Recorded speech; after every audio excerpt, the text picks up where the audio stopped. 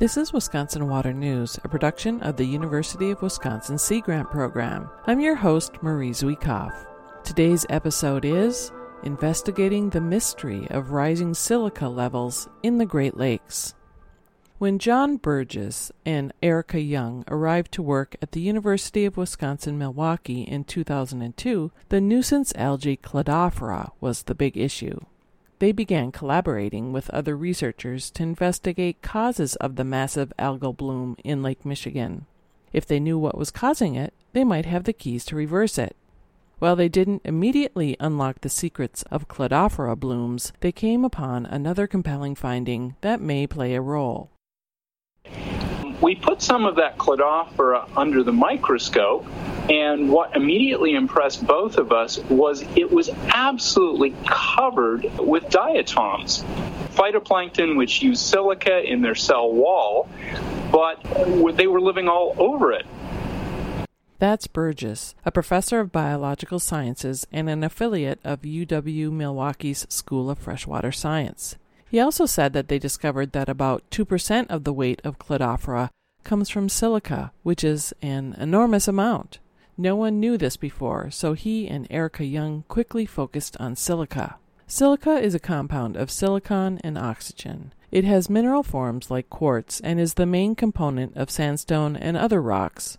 It also has a biological form, biogenic silica, which is contained in living things like diatoms. And it plays an important role in the food web, limiting the growth of diatoms, which are single-celled algae that fish depend upon for food.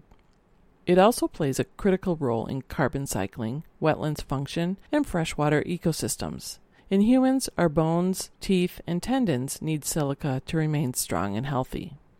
Burgess and Young discovered that throughout the summer, silica levels yo-yo in the lake. Burgess describes it like this.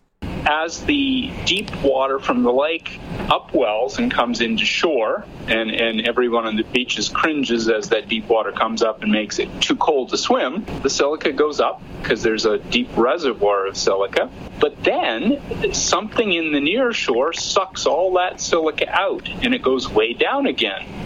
The other thing they discovered is that silica levels in Lakes Michigan, Huron, and Superior have been rising consistently over the past 30 to 35 years.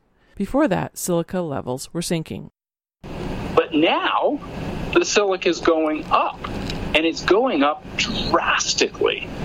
And there's not a really clear answer as to why. So we've got ourselves a real little mystery.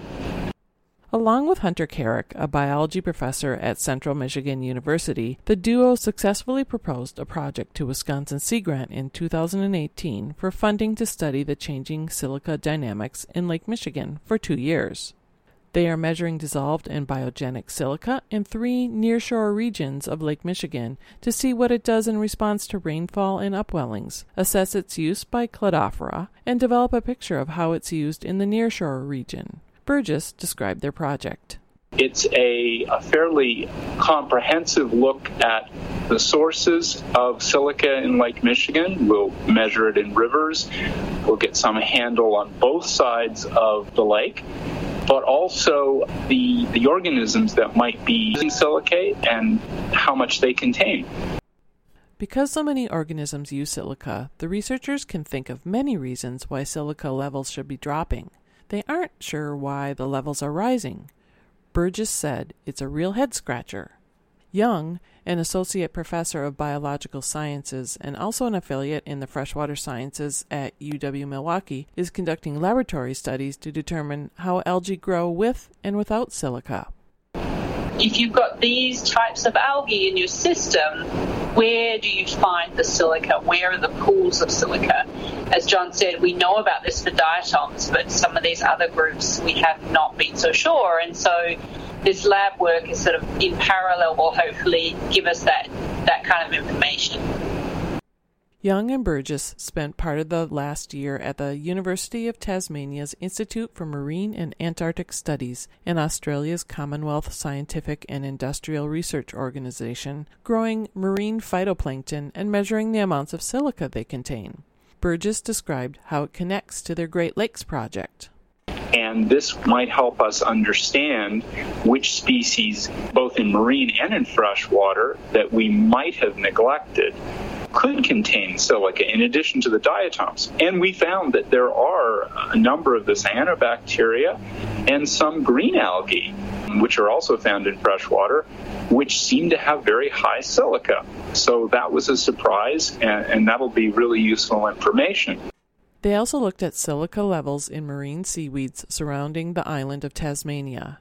Citizen science is yet another part of this project that's in the works. Burgess said they plan to host several workshops at ecology centers to train people to use their cell phones as microphones so that they can take images of Cladophora. We want people to go down to the shore, pick up the Cladophora, put it under, and ultimately snap pictures for us. Send those pictures to us, and most cell phones have a GPS in them, so they can geo-reference it and tell us where that Cladophora came from. And hopefully, if we realize this idea, we'll be able to collect data on where Cladophora is around Lake Michigan and what sort of a load of diatoms, these epiphytes, it has on it. That's it for this episode of Wisconsin Water News. Just one of the ways that Wisconsin Sea Grant promotes the sustainable use of Great Lakes resources through research, education, and outreach. Subscribe to us for free through iTunes and Google Play.